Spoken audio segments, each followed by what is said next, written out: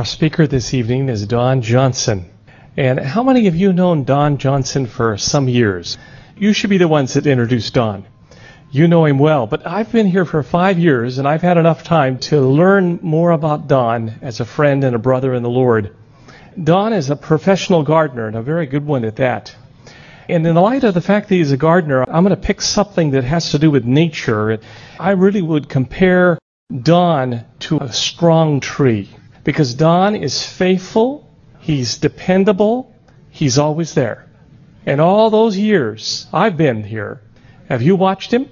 So faithfully coming into church, Barb and Don sitting down, and Don goes right into the cradle roll room and he plays. So all those many years he's played there in that cradle roll room. Behind the scenes, but meeting such a very, very important need.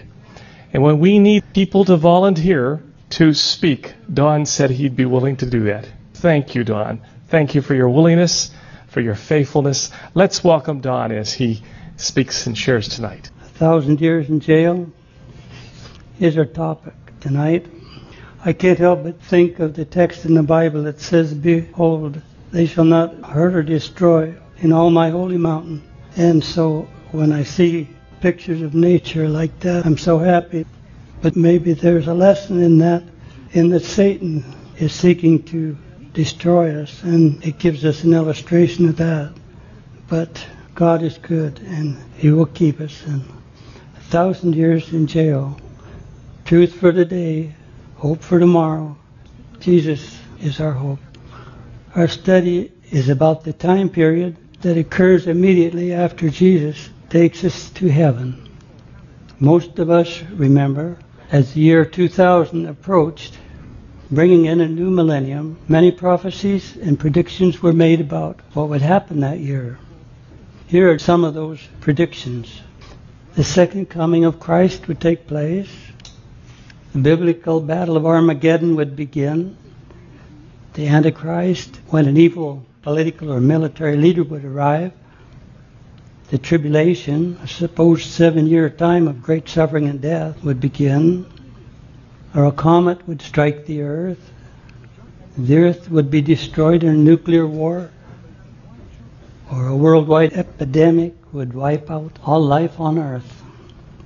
Other possibilities, Y2K computer bug that would trigger worldwide depression, remember that? And the alignment of the planets, the tilt of the earth off its axis, creating worldwide catastrophe. And all of God's true people would be snatched away from earth in a secret rapture. Well, friends, several years have gone by now. How many of these things have happened? Books has been written, the Left Behind series, and has become an instant bestseller based on the idea that Christ's second coming will be in secret, that the saints will be raptured or snatched away from earth to heaven at any time. Should we learn what is just ahead of us by reading tabloid or newspaper predictions? Should we find out God's future plans for this world by reading some man's ideas and men's books? Let me suggest to you tonight that the only reliable source of predictions about the future is just one book. Aren't you thankful tonight that we have a book that is such a reliable source of information about the future? Just one book, God's book, the Holy Bible, the truth, the whole truth, nothing but the truth. In that book we can discover the truth about the events surrounding the second coming of Jesus Christ. Matthew chapter 16 verse 27. For the Son of Man will come in the glory of His Father with His angels, and then He will reward each according to his works. From nights past we have learned that Christ's coming is not a secret. Christ's coming is with dazzling brightness and millions of angels. You will recall that there is no secret rapture predicted in the Bible. Matthew 24:27 says, For as the lightning comes from the east and flashes to the west, so also will the coming of the Son of Man be. You see, Christ's coming will be accompanied by splendor, glory, and majesty. All this will occur in dazzling brightness as Christ will come to redeem His children. But what events occur simultaneously with the second coming of Christ? What about the righteous living on earth? What about the righteous who have died in ages past? And what of those wicked people who are living on the earth? Do they stay living after Jesus comes? 1 Thessalonians 4:16 says, "For the Lord himself will descend from heaven with a shout, with the voice of an archangel, and with the trumpet of God, and dead in Christ will rise first." This language is clear. Christ is coming with power and tremendous glory. The dead in Christ rise when? Right. When Jesus comes, those who in ages past have died believing and loving and serving and obeying God, these saints are resurrected first, then they are caught up to meet Jesus in the air. Just imagine when Jesus comes and the graves are open wide. See the angels place babies in their parents' arms. What wonderful hope we have. The Bible promises in John 5, verses 28 and 29, that we'll be united with family and friends. Marvel not at this, for the hour is coming in which all that are in the grave shall hear his voice, and come forth, they that have done good unto the resurrection of life, and they that have done evil unto the resurrection of damnation. Did you notice how many resurrections there are going to be? 2. The Bible says that the resurrection of life comes first, and the resurrection of damnation comes second. The resurrection of life takes place when? The dead in Christ rise first. The resurrection of damnation second. The resurrection of life is at Christ's second coming, when Jesus returns with dazzling brightness. The graves are open, and the dead in Christ will come out with new life. But what happens to the righteous living? 1 Corinthians verses 52 and 53. "We shall be changed, for this corruptible must put on incorruption, and this mortal must put on immortality." 1 Thessalonians 4:17 adds, "Then we who are alive and remain shall be caught up together with them in the clouds to meet the Lord in the air. And thus we shall always be with the Lord." At the second coming of Christ, the righteous dead are resurrected and receive new bodies. As they begin their ascent into heaven, the righteous living are caught up with them to meet the Lord in the air. And thus we shall always be with the Lord. Amen. What about the lost? Are they left alive on the earth? The Bible is very plain about this. 2 Thessalonians 1 verse 8 says, "In flaming fire, taking vengeance on those who do not know God, and on those who do not obey the gospel of our Lord Jesus Christ." 2 Thessalonians 2 verse 8 says, "Whom the Lord will consume with the breath of his mouth, and destroy with the brightness of his coming." You see, God is long-suffering and gives sinner opportunity after opportunity. But finally, as rebellious hearts have turned against Christ time and time again, God allows sin to have its final course. The wicked living at Christ's second coming are destroyed by the brightness of his coming. So is there anybody left on this earth? Jeremiah 25:33 answers this question. "And at that day the slain of the Lord shall be from one end of the earth even to the other end of the earth.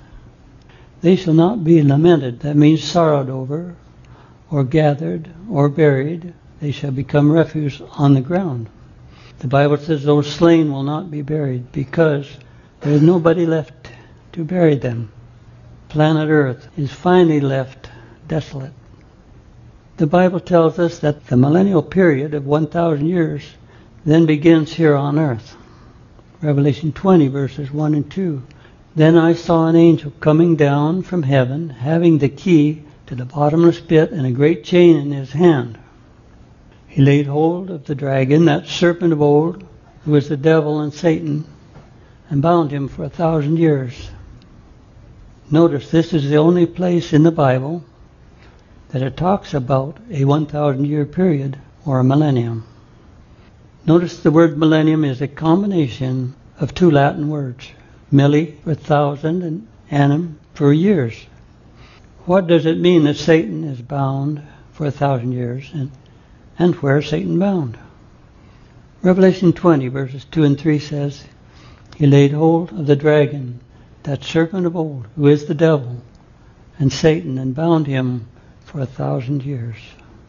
And he cast him into the bottomless pit, and shut him up, and set a seal on him, so that he should deceive the nations no more, till 1,000 years were finished. But after these things he must be released for a little while. Why can't Satan tempt and deceive the nations? The righteous are in heaven, the wicked are all dead. So who does Satan have to tempt? So what exactly is a bottomless pit? Why is Satan bound for 1,000 years? And why after 1,000 years is he released for a little while? The answer to that first question is found in the New Testament written in the Greek language. The Greek word for bottomless is abusos. The same word is used to translate the Hebrew in Genesis 1, verse 2, so that in English it describes without form and void. You see, abusos means a place of darkness and desolation. So Satan is bound in chains of darkness on a desolate earth for 1,000 years. You see, for thousands of years, Satan has worked tirelessly to battle against God. He has been unrelenting in his temptations of human beings and in his efforts to spread his disease of sin. But now he is confined to the earth. This is where he will spend the next 1,000 years. Whether he likes it or not, he is in solitary confinement. He will have a long time to think about his fall from heaven and the consequences thereof. The Bible says the earth during the millennium is left dark and desolate.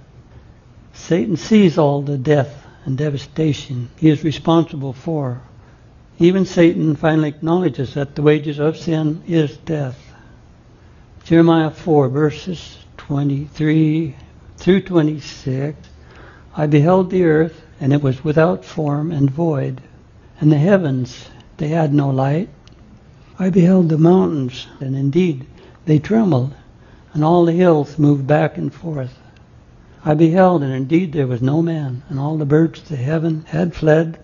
I beheld, and indeed the fruitful land was a wilderness, and all its cities were broken down at the presence of the Lord by his fierce anger. What about God's people? Where are we during that time? We read that the dead in Christ were resurrected and meet him in the air. 1 Thessalonians 4:17. Remember, Jesus promised in John 14:2, I will come again and receive you to myself, that where I am, there you may be also. I am so grateful that we go to where he is. Then, Revelation 20, verse 6 says, they shall be priests of God and of Christ, and shall reign with him 1,000 years. Remember tonight, friend, that you and I are the children of the King of the universe, and we will reign with him. You see, before earth is recreated, we will have a task to do. The Bible identifies this task in 1 Corinthians 6, verses 2 and 3. Do you not know that the saints will judge the world? Do you not know that we shall judge angels? Revelation 20, verse 4 says, and I saw thrones, and they sat on them, and judgment was committed to them. In heaven, God answers every question that we might have. Questions about our heartaches, sorrows, and disappointments. We'll all be shown that God has done everything he can to save every human being. We will see that God is not responsible for suffering, pain, and evil. It will be clear to all that Lucifer, the evil mastermind, is behind it all. One day we will sing. Revelation 16, verse 7 says, even so, Lord God Almighty, true and righteous are your judgments. Let us summarize what happens during the millennium. The righteous are in heaven, and the earth itself is desolate. What happens when the millennium draws to a close? Revelation 20, verses 7 and 8 says, now when the 1,000 years have expired, Satan will be released from his prison and will go out to deceive the nations. But you say, I thought the wicked were dead. How would Satan go out to deceive the nations if everyone is dead? Revelation 20, verse 5. But the rest of the dead did not live again until the 1,000 years were finished. Remember how many resurrections there are? 2. Right. For the first resurrection of life is at the beginning of the 1,000 years, and the second, the resurrection of damnation, is at the end of the 1,000 years. You see, the wicked dead are resurrected in the resurrection of damnation. Suddenly, the earth is populated again. All the wicked that have ever lived since the beginning of time are alive and on this earth for the close of the age. Here they are summarized. The first resurrection is at the second coming and is for the righteous. The second resurrection is at the end of the 1,000 years and is for the wicked.